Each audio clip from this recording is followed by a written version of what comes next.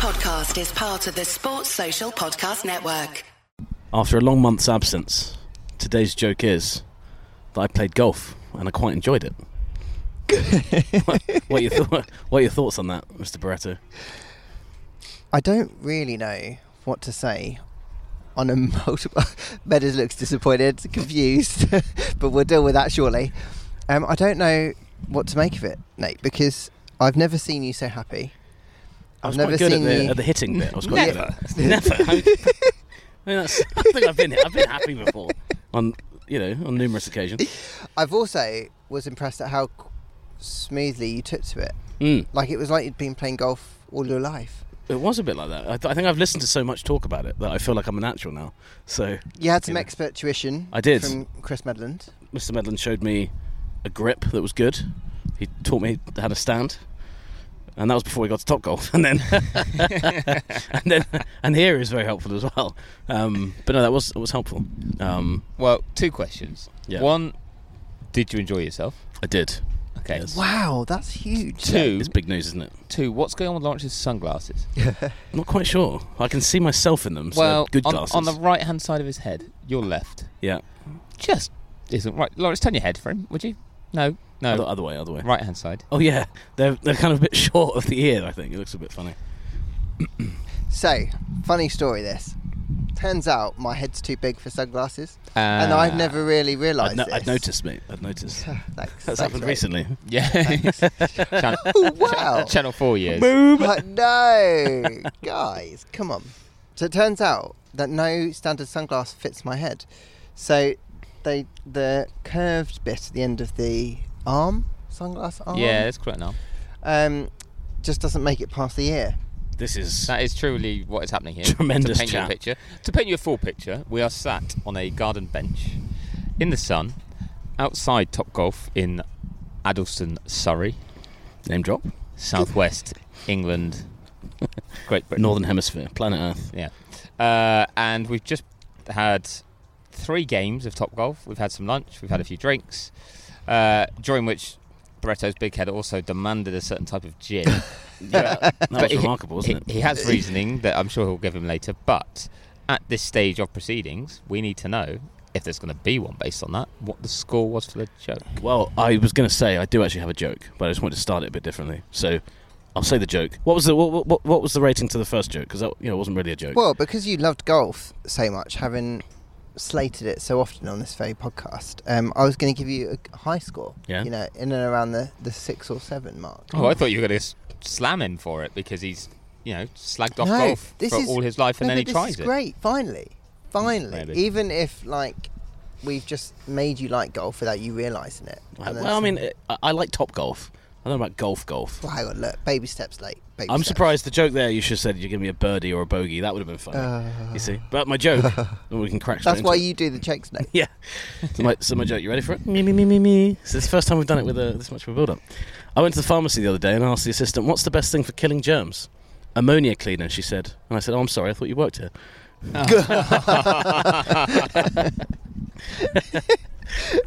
I always love a joke where you have a little giggle before you almost finish that final line. Yeah. I liked it. Given we've rambled on for a little bit, I'll get straight to the point. 8.7. Love it. I liked it. Love Strong. I'll take After that. a few weeks away, you've hit the ground running. Yeah, I'm on board with that score. Sweet. I suppose I should introduce the show.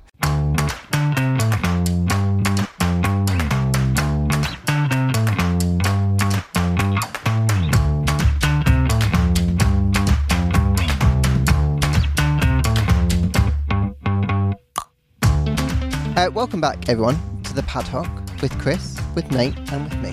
You can read Nate's work on ESPN.com, Meadows' work on Racing.com, and my work on F1.com, and now I'm aware that I've just done the end. I was just going to say, is that the end of the show? But also, not just that, who's me?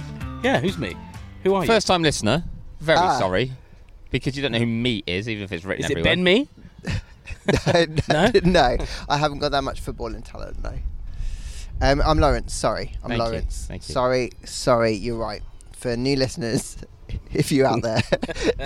I'm Lawrence. It's because Lawrence now only identifies as Sabrina's husband. He got married since the last episode, so he's walking around everywhere being like, my wife, and I'm a husband now. I really have used the term wife a lot, and it's really nice. You've got a wedding ring on? I have. You have? Yeah. I've got a wedding ring. I thought you were hiding it from me for a second. No, it's... so let's start there, because I think it's been a month since we did this show, and last time we were talking about your wedding. So it was an absolutely beautiful day. Tell us about it from your perspective. Is this where you needed a month to recover, Nate? Honestly, I think I needed about that time. I was quite inebriated. Yeah, I would say inebriated is a fair word. And the next day I was in a bit of a state as well. Oh, sorry. So, no, don't apologise. But I think a good time... It was a celebration of you, so I don't mind. No, it wasn't and me. And Sabrina.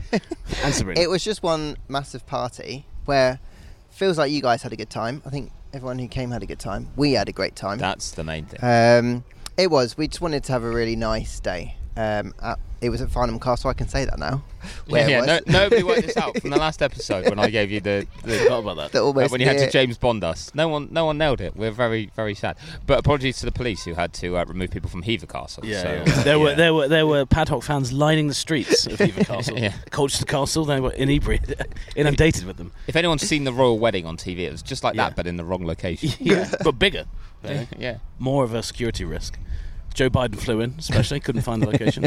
That wasn't down to him not knowing where it was, just down to him not really knowing anything. Poor Joe Biden. I didn't expect to get a hammer in on this. He's all right. He's fine. He's leader of the free world, isn't he? He can put up with a joke or two. Anyway. I suppose he has to, right? Yeah. Wait, you do jokes? I think, yeah. Right, that's my last one of the show, so... But anyway, other than Joe Biden not making it... I did have the best day. It was the best day ever, really. Good. I was only really nervous on the point in which Sabrina walked up the aisle. Really? Up until that point, I wasn't nervous, but then when I saw her... Because you thought she might turn around and be like, this is a dreadful mistake. Yeah, panic. No, Sabrina turned up early. Yeah, that was stunning. Well, did she... We were told she was going to, and we were all made to sit down. Yeah. And then I feel like she didn't. No, because then the priest wasn't ready. So the priest wanted to start on time. Right. So he decided that he wasn't going to... He was a character, for listeners who weren't there, which is pretty much everyone. He was a character. Yeah, he was. He was rogue. But he had a very thick Irish accent, didn't he? He did. So I couldn't really understand much of what he said. Apologies if you could understand. It reminded me of mass at school when I used to go to a Catholic school. And you'd be like, oh, we're making good progress, we're getting through quite well. And then the priest would stand up and be like, now for the next hour, I'm going to talk to you about John the Baptist. And you're like, oh, God. So that, for clarity, did not happen. No, it wasn't that bad. But I just got vibes of it, because he stood up and spoke for a little bit. He had a good chit chat. He's known me for quite a long time. And for the homily, he started off by saying to us that in the head of the day, I'm going to keep it really short.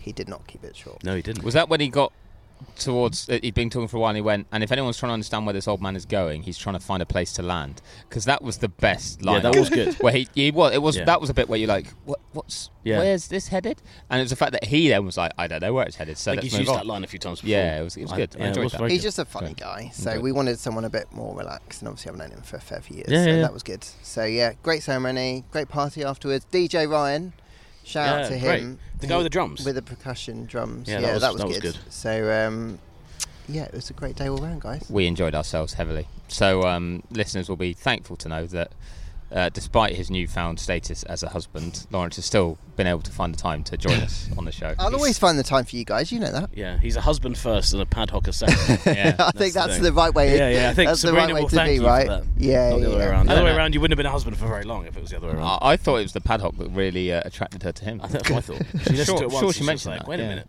who's that guy? Rating those jokes, those terrible jokes, being very kind to his friend about them. That's what did it. Maybe. But now that my wedding's done and dusted, we obviously have to throw forward to the next paddock wedding. Yeah, which is so Nate's got a date tonight, and we'll see how quickly you can turn that round. Don't think I can beat you, mate, but I'll try. What are you guys doing that Friday in in Hereford? Try it out. Yeah, that might be free. 4 weeks for me. Yeah, so yours is... Well, for excuses for the lack of padhocking, I'm also moving house in 5 days, certain mortgage issues permitting. So, there's been a lot going on, and the season ended, and then everyone else went on holiday, and it was like, no, we've got a lot of very tiring work to do. Not only, like, paid work, but life work. And I guess the same for both of you guys. Neither of you have gone away either. We're sat here. But I do just love the fact that you're just doing it all in one go, Meadows. Like, doing a wedding's not enough. Move house at the same time. Ticking all those boxes off. Exactly Yeah. You're achieving life goals. Yeah. And I love it. So my sister won this battle because she also started a new job at the same time. Although Jess started a new job in January, so technically in the same year. But I think there's been a bit of breathing space. But that's what led to us being able to then be like, okay, that's the house we're going to get, because we knew where we could live, because job stuff was a bit more secure. And then the wedding was already planned. So, and you're not going to just say no to the house you want to move into because you might be getting married soon after. Also, it wouldn't be able to understand you. No, exactly. Yeah. Like, it would just be the letterbox would just droop. Wow. I'd have given you that might be a new low on this podcast. A 7. I would have given it a 7. I liked it. Wow. Well, this says a lot of things about the rating system. But yeah. So that's all to come. Which there's excitement around this though, because I will be moving closer to. I was about to call you my two co-hosts, as if I'm running this ship, but I'm not. Your fellow hosts. Yeah. That's more like just you. Well, guys. Lawrence is kind of the host. Exactly. No, that's why I feel like we just do it together. No, you're the host. You intro and outro. We do what we want.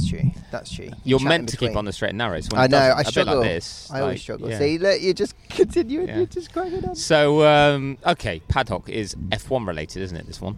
So I had heard that. I had to listen back to a few to remind myself. So let's rewind to the race that only Nate was at, I believe, in Budapest. Yes, that's true. The Daniel Ricciardo Grand Prix. Yeah, you missed us, right? I did, actually. I did miss you both. It was a funny one because usually that race for us is the last race of the term, the first half of the year. So the school feeling, and it did have that, but then we had to go to Spa after, which was slightly. No, I wouldn't say underwhelming, but it was underwhelming. I don't want to insult Spa, but no, Budapest was funny because often these Fridays at this stage of the season, the Thursdays this stage of the season, the media days, not really a lot to talk about, is there? No. Yeah, we kind of hit that point where it's like, well, we know Max is going to win. Lewis is going to sign his contract at some point. Like, you're scrambling around trying to find a story. We had a ready-made story for us in Danny Rick, and his media session. I don't think the pictures of it didn't do it justice. You guys saw the pictures of the session in the corner of the Red Bull. It was massive. I counted at the busiest bit. It was 15 people deep, which is pretty crazy. And there was a lot of people there. It was the first session of the day, so there's probably a lot of reasons why. There weren't any clashes, but it showed you how popular that story is. It was pretty fun. And yeah, Ricciardo just seems to have kind of just come back. It's almost like he's not been away, which I thought was kind of cool. He's come back into it. It's weird seeing him in AlphaTauri gear. I don't know if you thought that. It looks like he's like put the wrong kit on or something.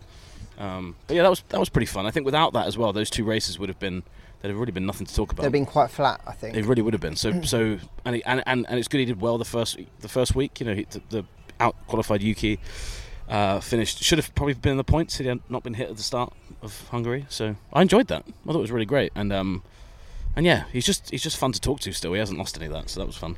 And then Budapest. What else happened in Budapest? I can't really remember. I think you just went out a lot, didn't you? Yeah, that's pretty much Budapest. Half of the course, you go out, go to the ruin bars a little bit, have a bit of schnitzel. Schnitzel? Why did I say schnitzel? Schnitzel. Is that a breed of dog? I think it is, yeah. That's Shih Tzu. But no, yeah, Hungary's one of my favourite races. Still is. Always has been. So yeah, good times. I feel like I'm missing something with Hungary, but I can't remember anything else that happened. I mean, Lewis Hamilton took pole. That must have gone down quite well. Oh, that was cool because I'd run down to the mix zone at that point, and for anyone listening, that's where the TV pen is, but we also have the written pen there. And I couldn't quite see the TV that was on. You could see Lewis on a great lap, and you could just hear the noise of Lewis getting pole. I don't know whether it was because there was lots of Lewis fans there, or whether it was just because someone other than Max had taken it. But it was really, it's louder than Silverstone when Lewis does something there. It was really loud. It was a really cool moment. So I thought that was great. But also, it was really close though, wasn't it? 0.083 or something. Top three, Lando, wasn't it? Max and Lewis. Like if you clicked your fingers, it would be more time between the two, More than that. Yeah, more than that. Nice. So I was at a wedding. That was my excuse. That's right. So I had a reason, as in, I just give up time to go to weddings. Whereas Beretta was just, I don't know, gallivanting. I was on the mini-moon. There you go. See, exactly. Just mini holiday. There you go. But the wedding I was at, it was one of Jess's best friends, and there was three of them as a group who used to go to races together and work together at Haymarket, which is the owner of Autosport, or was. So they used to work together on that, and big F1 fans. And the bride then was keep us up to date with what's happening in qualifying. And also they wanted to know what's going on with the Ashes, and the Ashes were on at that point. So I genuinely was on my phone all the time, streaming it, and not getting in trouble. It was amazing. Brilliant. So it was after the ceremony. It was, it was in the reception, so I wasn't. That's ballsy at a rude, wedding to get a phone out and do Well, that. so I thought that. There was a point we had 3 phones lined up on our table. And we had the cricket on one, we had F1 qualifying on the next one, and we had the Open, because the golf was on as well. I saw that on Instagram, and I was like, wow, that's ballsy. It was of Meadows and Jeff. And they just kept asking questions, wanting to know, and Lewis getting pole, they're very happy with. I think, again, same thing, most people were just like, well, it's not Max. I've got to point out here that at Lawrence's wedding, the greatest Wimbledon final of all time was taking place, and none of us watched it, out of respect. I debate that. That greatest one was Federer Nadal 2009, greatest one 8, 9, 10. In recent memory, and we didn't watch it. So I think your respect for Barretto is much higher, by the sounds of it, than your respect for these other two. I do appreciate that. Yeah, and we could have gone and watched it. We were look. We saw the live one. Like, this game sounds great. We had WhatsApp chats coming in. So we did check it on BBC Sport a few times. Maybe the memory of that had haunted you so much you're like, I can't miss more sport. Well, no, because this wedding was before. Oh no, it was after yours. It was after yours. Yeah. I mean, it's before, but that I had to go back-to-back weddings. I mean, woe is me. But we've dodged that bullet. That with our wedding, it's taking place on the day of England's Rugby World Cup opener, and we have a lot of rugby fans coming to the wedding. So we're paying for a TV to be set up to show the game.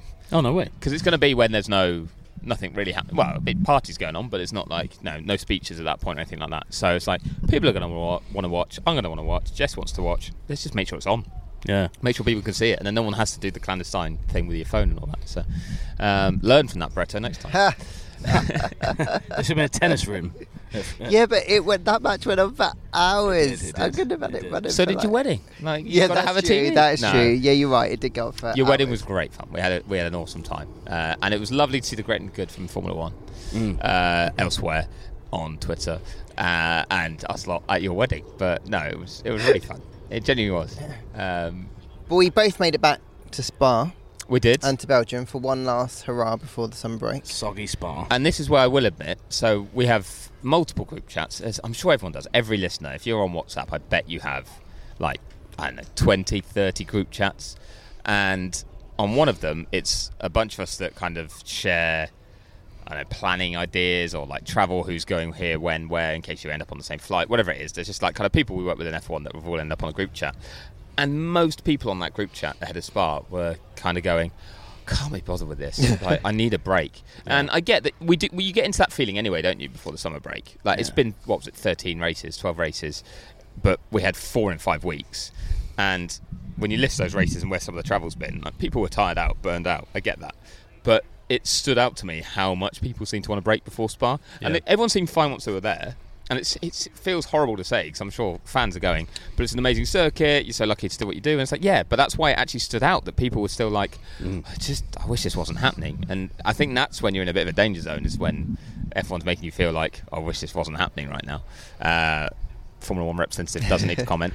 But the reason I bring it up is because Lawrence and I going there, I felt great. I was looking forward to it and excited. But I realised, we weren't in, I think we were in the minority at that point. Yeah, because we'd missed Hungary, hadn't we? So I was excited to be back at a racetrack, and also it was a really short stint at that race before I knew I'd had 3 weeks or whatever it is after that. I think, to me, the biggest killer now at races is Fridays that don't have a sprint don't have qualifying on them now. They're just once you've done that format once, you're kind of like, So the only good, so Spa obviously had the sprint part of it, so that actually made up for it a little bit, that you came to the Friday and at least we have a 3-day competitive weekend. So I quite liked that. But sometimes you go to some races and the Friday you're like, it's pretty dull. There's not really much going on there. So I would say that about Spa. I kind of felt like the sprint saved its enjoyment for me, and the sprint was pretty good, I thought. Yeah, it was a good one. Yeah. It was fun. So Oscar leading. Yeah, it was mega. It was fun. Well, it's just whenever you have half the grid pit on one lap and then the other half pit on the other, naturally it's going to mix things up. I thought that was pretty cool. Well, I was going to bring that up. Now you mentioned Oscar Piastri. The coolest part of the last 2 races has been McLaren just kind of jumping out of nowhere. Well, not really the last 2 races because Silverstone had done it, but confirming it over the last 2 races. What do you guys think of that? I think it's pretty mega, and kind of, I look back at some of the stuff we've said earlier in the pod. They've proved a lot of people wrong, haven't they, in terms of being able to do that? I think so. I think it shows that the regulations allow for big steps. We've seen Aston do it now. Over the winter, we see McLaren do it. Okay, this is what they wanted to do ahead of the season. They couldn't do it ahead of in time as well. But I think that it just shows that there is opportunity within the budget cap, sticking within the rules, to make those big steps. So it actually shows that some of the other teams who are struggling a little bit more, your Mercedes and Ferrari. But look, fair play to them. James Key left obviously earlier this year. I do personally think that a lot of what they've brought would have been down to him, because of the amount of time that it will take for things to come through the system. You know, it's probably fair to say the new technical structure has probably allowed maybe the upgrade to come a little bit quicker. Maybe they got the most out of it, but fundamentally he would have had a hand in that as well. But yeah, I think it bodes well for McLaren going forward. I'm excited to have another team up in that sharp end as well, especially as Aston Martin is starting to fade. And we're finally going to get to see really what Lando has got when someone is really pushing him hard. Yeah, that's true. So I'm going to debate something Lawrence just said. Go for it. And I like James Key as a guy, and I do still rate him, but I think that at McLaren he just did a good job, but I do not think there's any way they let him go or released him or fired him or however it actually played out if he played a significant role in that update. I think it's the fact that that opportunity had been missed and others felt that it was there and it was proven out to them that yes, this has been missed by our technical director, or the structure in place hasn't allowed us to do it, is why he's then gone. Because surely otherwise they've shot themselves in the foot. They've made a great step forward, but they don't have the guy that helped them get there. So I don't know the detail on that, and I interviewed Zach about a week ago, and I'll admit he will probably spin it in a certain way. Yeah. He didn't say anything negative about James at all, but he was very complimentary about the people they have there now and their input and what they'd seen. And it wasn't that James didn't do that, but it was, I just can't see how they'd let him go in that case. You might restructure around him. You might want to almost, dare I say, demote him. Flip side, and again, I'm just arguing myself here because, you know, why not? He picked up a role again at Audi Alfa Romeo pretty quickly, alongside Seidel. And if that was because he actually had that lined up and had been approached by Andreas already, and then McLaren's restructure didn't suit him, but he still had brought a lot to the table, then he's like, well, I'm going to go and take that job. Then that could also make sense. But I just would be surprised if McLaren allowed him to go, essentially, when or allowed themselves to lose him, if he had discovered this direction of upgrade. Because the thing with that seems to be, Mark Hughes wrote about this in Motorsport magazine, but it's genuinely, he thinks they're the first team that have actually followed what Red Bull have done. It's to do with the way the floor's designed, and that no other team, even Aston Martin, don't have it. That no other team has worked it out. Aston Martin have done good things compared to what Mercedes and Ferrari have done, and really nailed a concept that's slightly different. But to get towards the Red Bull direction, McLaren are the first ones to understand the secret, essentially, to Red Bull's success, which is higher tunnels under the car, like more pronounced tunnels under the car. And if that's true, then that's a major find and step forward that I just wouldn't think they'd allow him to go for. But I could be wrong, because genuinely this is all based on opinion. This isn't based on inside knowledge. It just came around the time, though, where McLaren were really struggling, weren't they? I imagine Zach could have been under a lot of pressure from the board, from shareholders, because of the way that the form had kind of tipped away, and they'd obviously made that late decision to change the development direction and change what they were going to do. And I think at some point you do maybe need to make a change just to show you're trying to make a change. I'm not saying that James Key is fully 1,000% responsible for everything that they've delivered at the minute, but I failed to see how he can't have had some sort of role in kind of explaining what they're going to do. That said, I do feel like the technical structure they've got in place now makes a lot more sense. I think the people who are kind of working together now and everyone has clearer roles, I do think that going forward is a good thing. So maybe it's just a combination of things as well, but your point about the fact that they've cracked the way that Red Bull are getting the most out of the floor when everyone else hasn't managed to do it, whoever's managed to do that and whoever's contributed to that is very impressive. Well, just to circle back to the fact that Nate asked a question about 5 minutes ago, yes, it is very exciting that McLaren have done this. But also, Lawrence, you just mentioned how Aston slid away, but then Alonso was fifth and pretty strong in Spa in the race. What I think is awesome is having those four teams in McLaren, Aston Martin, Ferrari and Mercedes, and you can't tell which one's going to be second any weekend, but you genuinely believe that each one of them has the potential to be. And maybe Aston were the one that you kind of thought didn't anymore until Spa, and then you're like, okay, they could still maybe get themselves in that fight. They're not dropping like a stone away from this fight. They're just not quite there. I think that's brilliant. I think that's genuinely what these whole rules are made to create. It's just the fact that Red Bull are up the road. If we could, sorry Red Bull and Red Bull fans, but if we could just remove them, be awesome. Or just push them back a little bit. Yeah. But at the same time, you look at what Checo's done. I mean, we've talked about it before, but that's where you have to give Max the credit that some people probably won't want to. Others feel like he doesn't get it enough. Like, it's the combination of him and that car and that team, and the way it's all clicking is so formidable. But that's why it's Schumacher-esque and Hamilton-esque, and that's why it is on that level of the greats where someone becomes dominant, because everything works for them. And as you see from the teammate who's proven he can win races, and at times we've hyped up because, start this season with 2 wins from the first 4, like, you go, actually he could be very good, a proper challenger, is made to look average and is fighting with all the other teams. Like, if they had 2 drivers of Checo's level, they'd have a strong lineup still, but they would be in that fight behind. Yeah, no, I agree. And I think that's why, so these rules, this cost cap that's come in, I think we're seeing it play out in a really cool way as well, because like the whole idea of you're only really as good as your last upgrade seems to be the thing at the moment. Every team that's brought a big upgrade has kind of made a step forward. I think that's, well, in terms of in that battle at the front anyway. And that's great, because if we do get to a point where, like Metis says, Red Bull get pulled back a little bit, I think we'll be in a great situation where it's just going to, every race, imagine that if every race we weren't sure who was going to be second, we weren't sure who was going to be the fastest car. That'd be like back to 2012 levels again, where you kind of come to every race like, well, this could be, like, Red Bull could be anywhere between first and third best here, and suddenly it moves around like that. So we feel close to it, but at the same time I feel like we're far off that, because Red Bull do seem, with Max in the car and with the car they have, that advantage seems pretty big. I can't see it coming down, especially now we're hearing all the teams saying we're just going to go to 2024. So we're really interested to see the second half of the season we're coming up to, if that gap starts to come down for like Merc or for McLaren. I think it surely it will at some point, but it's just how much that actually comes down. I don't know. And it's also for next year as well, how much Red Bull has as development opportunity. Yeah. With the fact they've nailed these regulations, we're still early in them. Like, I'm sure they're going to improve their car again. That's the thing. Like, everyone's going to be trying to catch a benchmark that's further up the road from where they're right now. It's like with Mercedes, right? When everyone was making gains under the V6 turbos, but the problem was the team making great gains as well was Mercedes, and so they would always turn up at races and were moving that goalpost forward. So, yeah, I think you're right about Red Bull. They don't get the credit they deserve, and I think they're going to keep winning at this kind of level, at least into next season. And yeah, it's going to look like, Formula One's rules have ruined it. But it's like, well, one team's just dominated them. They've just done a better job than everyone else, and it's so difficult to catch up in F1. Yeah, but if I'm remembering correctly as well, because the one thing that will get thrown back here, which understandably is the cost cap breach, and I mean the level of breach, like as we went through it with the actual numbers and the way it actually worked out, like they submitted some things wrongly, but that weren't overspends or illegal. It was just wrong admin.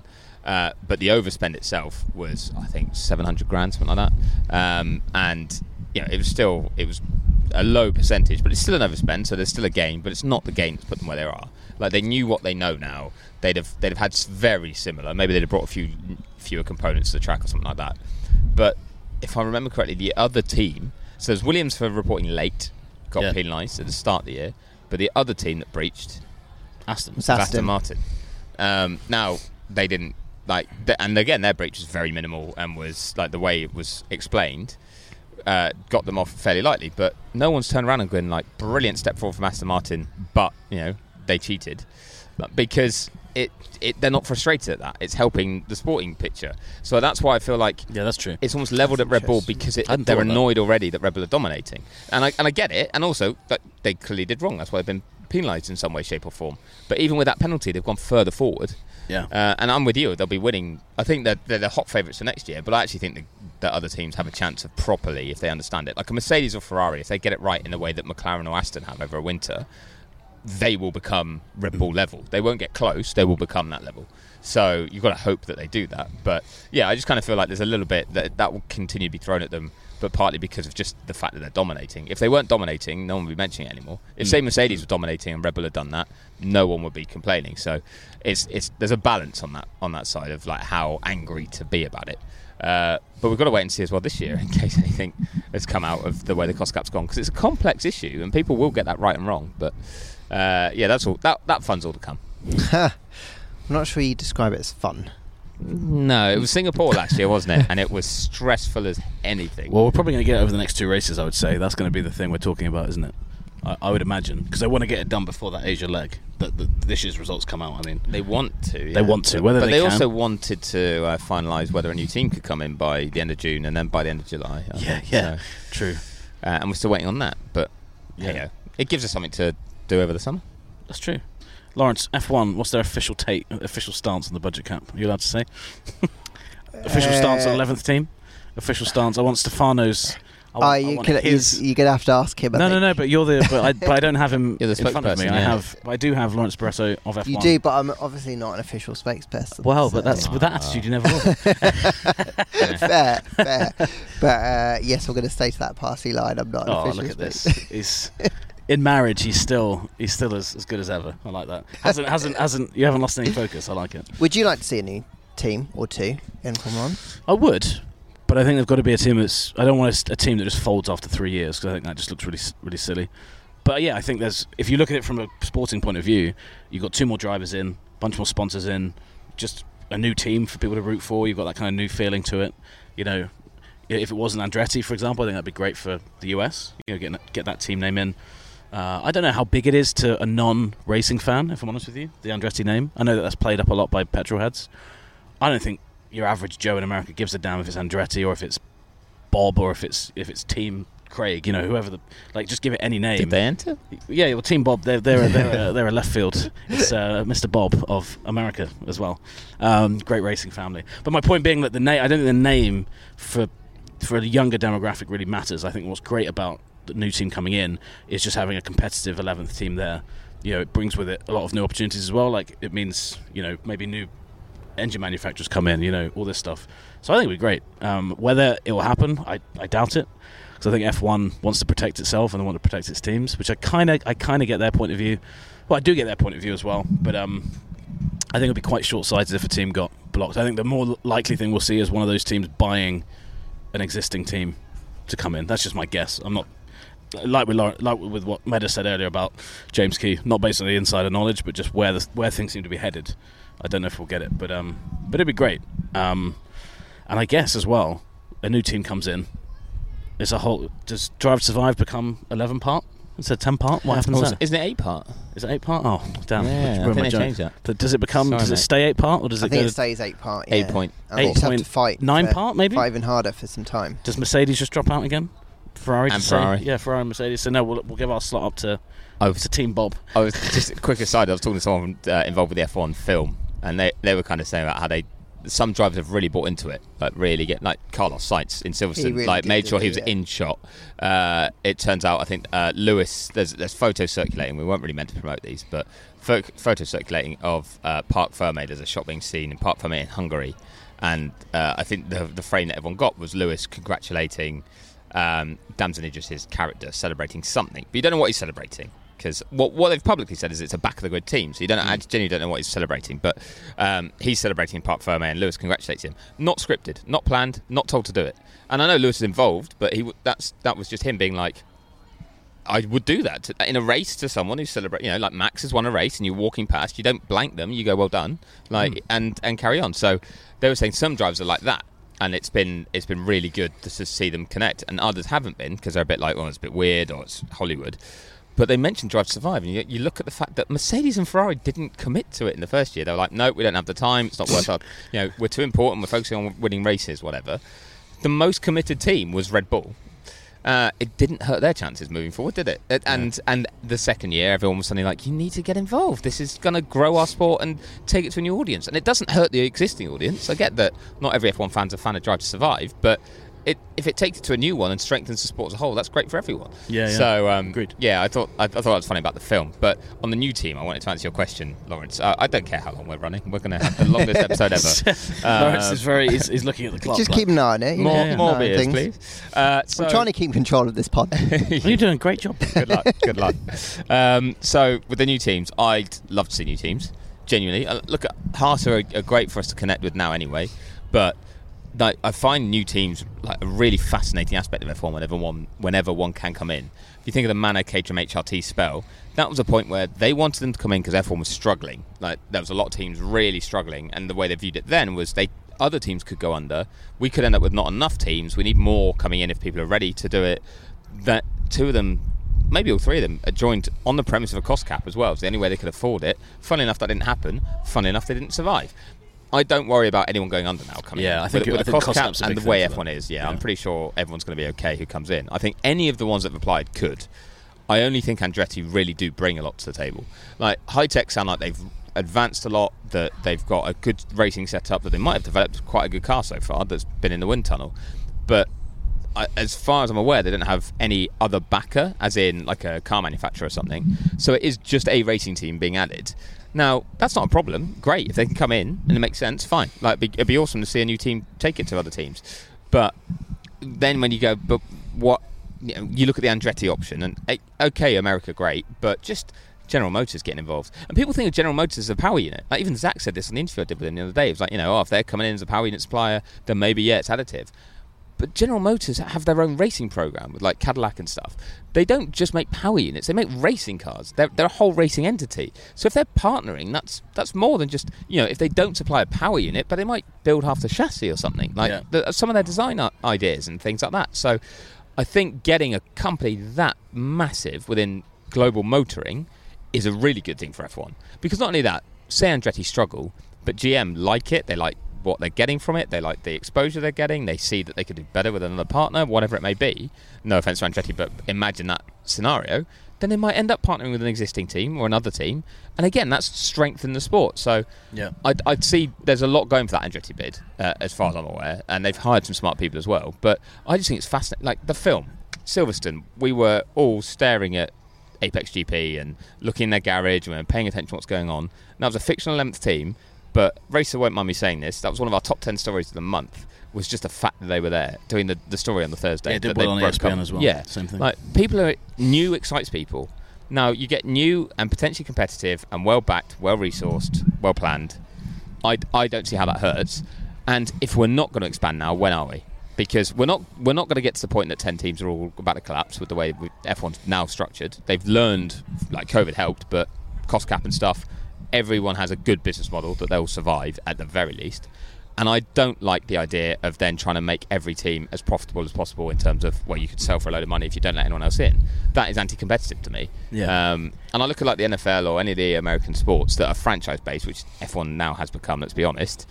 You need to expand to create an even better product and to stop it seeming like it's just a money grab. So I'm absolutely all for a new team. And you can change the power balance as well in terms of like the politics. I mean, I'm not saying like a new team's going to come in and immediately have the same sway that like a Christian Horner or Toto Wolff does. But you bring someone like that into the mix, and like you say, with all that backing, suddenly those discussions are very different, because you've got a team coming in with a completely new view of stuff and says, well, actually, we don't buy into this kind of unwritten rule of how you do things in Formula One. We actually think this is better for Formula One.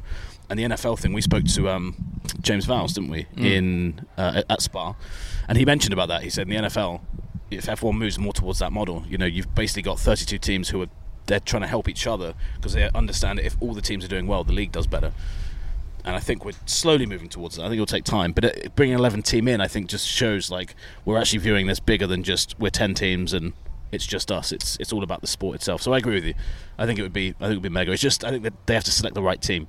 I think Andretti is the right. I think Andretti would be the right option. Yeah. From what we know, I think it would be interesting to see any of the teams come in that have kind of applied. There's a few that really have very little known about them and very little business planning that was made public, which doesn't mean it's not there, but it's hard to then back them because of that. But Andretti they've outlined enough previously, but at the same time they've gone quiet recently because they were told to. Everyone said stop talking publicly. Michael Andretti kind of spoke too much at the start of the year, didn't he? He was like, and I slagged him off for it. I remember writing a piece on racing, being like, just shut up, as in the nicest possible way. If you want a chance, and I wanted them to have a chance. I'm like, you're hurting yourself by doing this. So you don't slag off the people that you're trying to get into bed with. Yeah. You don't say these guys are all greedy. It's like, well, they're not going to take that very lightly. So I've got a topic that we haven't touched on yet. Alpine. It's been quite a few weeks, I'd say, maybe even a few months for Alpine. Obviously, they had that investment from Ryan Reynolds. It was all looking quite rosy. Then Lossi got moved aside, their CEO. Then we got to Spa.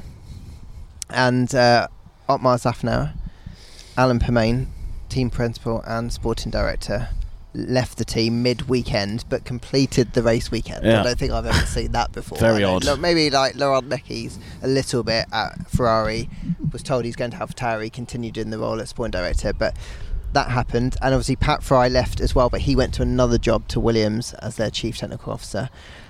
I don't think I've covered Formula One and seen that much change in one team in one go. No. And I was looking back in history, and I don't think I've seen that much in the senior positions. That much 4 years change.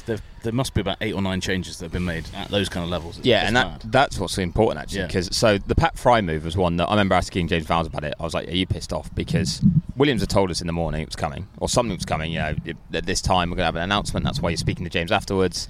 Then it was like, we can let you have it under embargo. And I think motorsport.com or someone like did get something on it ahead of time, which annoyingly we then are not allowed to touch because we've been told it officially under embargo, so you can't then be like, oh, it's out there, so we're going with it. But the Fry move started in April, or was agreed in April. Alpine knew in April, so that was Fry going, this place is on fire, I want out right now. Having apparently, when Val said he first approached him in February, been like, no, I'm really happy where I am, I don't want to move. So that shows kind of the deterioration over that period. That also tallies, and Val said this again, didn't he, that you can look at the time roughly where he probably made that decision, which was the Miami weekend when Laurent Rossi had a real go at management and things started to get publicly dirty. From then, we probably should have seen this coming, certainly with Safnauer, but, we did see it coming, and he wasn't happy about it, and other people weren't happy about it, but it was clear at that point. What almost saved him, I think, was Rossi going, or would have given an opportunity to, and that's how I actually feel like it's been unfair. Then some other people have come in, and they're tasked with, all right, we'll turn this around quicker because McLaren have done it and Aston have done it.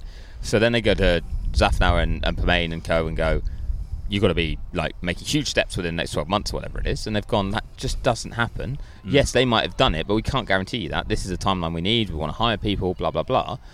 And Renault have gone, no, like if that doesn't tally with what we want. So I in a weird way, the writing was on the wall from Miami, and I don't mind admitting that I was heavily criticised by people within Alpine for saying, like, how do you hold on to your job when Rossi's coming out and, like, you know, machine gunning the place at that stage?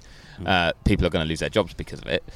And then it happens, but by the time it happened, you're actually like, well, come on, you've got to this point, you've waited this long, and you've had a change of CEO. Like, put a plan in place. But they clearly don't have one, do they? They haven't announced anything since. Also, everything you wrote has proven to be true as well. You know, but that's what I mean. It's like there's not real satisfaction in that, because it's not like they've then gone, no, this is what we were planning to do. Yeah. I don't actually feel it's that directly connected, what's happened now with what happened then, because Rossi left. Well, so from what I understand, that definitely rubbed a lot of people the wrong way, and I think it took any positive momentum that was going and just turned it the other way. But what I was going to bring up was, I've never, you mentioned in terms of working in Formula 1, you've never seen that much change. I can't remember many times I've read an article as explosive as Alan Prost's in L'Equipe that followed that. He was ruthless, wasn't he? And what was it? What was the personality trait that he gave Laurent Rossi? What was the name of it? I was about to say it's the Freddy Krueger effect, but it's not. It's something. Tyler Denning. Tyler Denning. No, Kruger's in Tyler it. Denning. No, Tyler Denning works for ESPN. Something Denning. Something. Or Dunning. Tyler Denning's a guy that I've worked with at ESPN before. It's definitely not Tyler Denning. Talk amongst yourselves. I'm going to Google it. Yeah, do it. But anyway, my point being is that Prost is somebody who was like intimately involved in that project, and the article, I mean, I urge anyone listening to go read it in full, because the quotes are just unbelievable. It's basically aimed at Laurent Rossi. He says, he undid all the good momentum we had, said the guy was incompetent, all these different things. So it shows you that even outside of the team, there are people who are deeply upset with how it's going. So I think that whole team's in a real mess at the moment. And whether or not this change gets rid of that, because I think sometimes culturally you just need to nuke everything and just start again. And I mean, I don't know anything about Bruno Firmin, who's come in and is now kind of in that position. But I mean, it's difficult to be convinced that they've moved on from those problems just with another reshuffle. Do you know what I mean? I don't know if that's the case. So I've not quite got to it, but in my head I've got Dunning-Kruger effect. I think it's Dunning-Kruger. And I'm just double checking. It is, yeah. Dunning-Kruger effect. Dunning-Kruger which means that, and the definition he gives, which is slightly off, but it's actually the definition Prost gives of Dunning-Kruger is somebody who's so incompetent that they make up for that with confidence in their abilities, and he said that's what Lauren Rossi had. And I've never seen somebody so publicly eviscerated in Formula One. And whether it's true or not, who knows? Well, obviously Alan Prost knows that team, and his words carry quite a lot of weight, and it gives you an insight, given the fact that he left the team when Rossi came in, kind of hints at what was going on behind the scenes there, which I think is remarkable. But I also think, playing devil's advocate, I think when you've been let go, absolutely, from a position that there's some bitterness there, definitely. Yeah, and I think especially the tone, I think you can kind of assess the situation and factually say where things are going wrong, but there was an element of bitterness that I think that came through. Oh, absolutely. And we haven't heard from Rossi yet, so he might give a very different opinion. And I think so. You can never just trust one thing, but I just think it was fascinating that that's the insight we get into it, is that article, because you're right, the bitterness there. Prost obviously was let go for a reason. You know, he must have done something, or there must have been something that people felt he wasn't a good fit for at the time. So, but yeah, you could imagine him almost saying it and just spitting as he said it. You know, spitting and covering the lens with saliva. You know, just like. And Alan Prost never usually like that, is he? He's quite a soft-spoken kind of guy. So, sorry to zone out. These two know, but nobody listening knows. Today started badly for me, where I'm meant to move house in 5 days, and there'd been an admin error in some way, shape or form with our mortgage, and I was essentially going to be out £20,000, which I couldn't afford, and also 50% per month on the mortgage rate. There'd been some admin errors. Anyway, I was scrabbling to try and fix it. It was on other people to fix. It was a mortgage provider's problem. All that. This is really boring for people, I know. But there was a chance it was going to actually mean either the sale fell through or that it got delayed. But I've just had an email that suggests we're good. Which is why I suddenly was on my phone being like, okay, they seem to have rectified it. So I'm a very happy man right now. Get in. And seeing as we've had a few drinks, sat here at Topgolf, and a lovely time. And also the first Paddock on 3 separate mics in person, we think. No, so. We did do it. We did it in McLaren. Oh yeah, on 3 separate mics. Yeah, we did. Yeah, okay. But this is way to be a buzzkill. The second Paddock on 3 separate mics altogether. I'm going to suggest we have a celebratory drink at the end of this podcast. I think so, and we should definitely end on that very positive note. We should indeed. Yeah, absolutely. Sorry to Lauren Rossi and Alpine. Yeah. I don't know what to say about that. Yeah, but yes. Chaps, Rossi's been a Lossi to Formula One. Oh God, that was terrible. Well, I need to end it now before any more terrible jokes come out. Nate's found that hilarious. Nate liked that. I like that a lot. That was great. That may be the most you've laughed for this whole podcast. How long have we talking for? How long have we? This is the drunkest we've sounded on this. Yeah. 47 minutes. Sorry, 47 minutes. Okay. So, sorry, but I've enjoyed this chat. I've enjoyed seeing you guys as ever. It's a summer break. We've not done one for a month. We were due a long one. Yeah, I think so. What's he laughing at? What's wrong with you? I don't know. Right, I'm going to call it there, funny? Chaps. No, stop. Well, we're calling it here. Okay. Oh, I'm at a Lossi for words. That was very good. Wait, hey, it's the same as what he said. It's the same as what he said. No, because you repeated it, not because it was a different joke. Oh. Wow, some favouritism coming out here. If anyone was in any doubt, and I'm sure you weren't, as to why our rating system is flawed, you've just seen a prime example. Right, I apologise to everyone listening, to my 2 friends sat opposite me at this bench. At this point, actually, I just want to add that we love everyone who's listening. We do, yeah. The fact that you've stuck with it, that it's been a month since we've given you anything, and we're so intermittent with these podcasts. Yeah. But it's fun to just shoot the shit with our mates and let people hear it when we can. So we'll try and do it when we can. Yeah, definitely. Like, it's going to get busy when we go back. Are we both at both races, Zandvoort and Monza? Indeed. Yes. Cool. We can probably do one in Zandvoort, can't we? Like we did on the beach last Yeah, we'll do that again. We'll do you another beach techno episode. Look forward to that. Oh yeah, that was good last year. Enjoyed that. Wicked. All right. Well, thanks very much to anyone who is still listening. You can follow us at the Paddock on our social channels. You can read Nate's work on ESPN.com, Medis' work on Race.com, and my work on F1.com. Nate is saluting me because I've managed to finally close this podcast. We'll do this again very, very soon. Bye. Bye.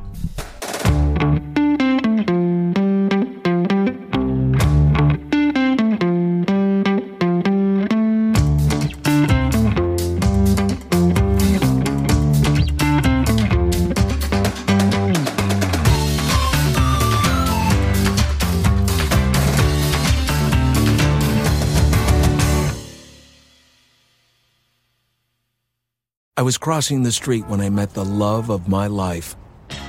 I chased after her. Nothing would stand in my way. Not the dog walker, nor the hot dog vendor. Finally reaching her, I asked, "What do you call that amazing smell?" It's Gain Flings. Gain Flings. My love had a name, but more importantly, it had a scent. Fall in love with Gain Flings. Seriously good scent. Try Gain Flings today with special savings at Family Dollar. Sports Social Podcast Network.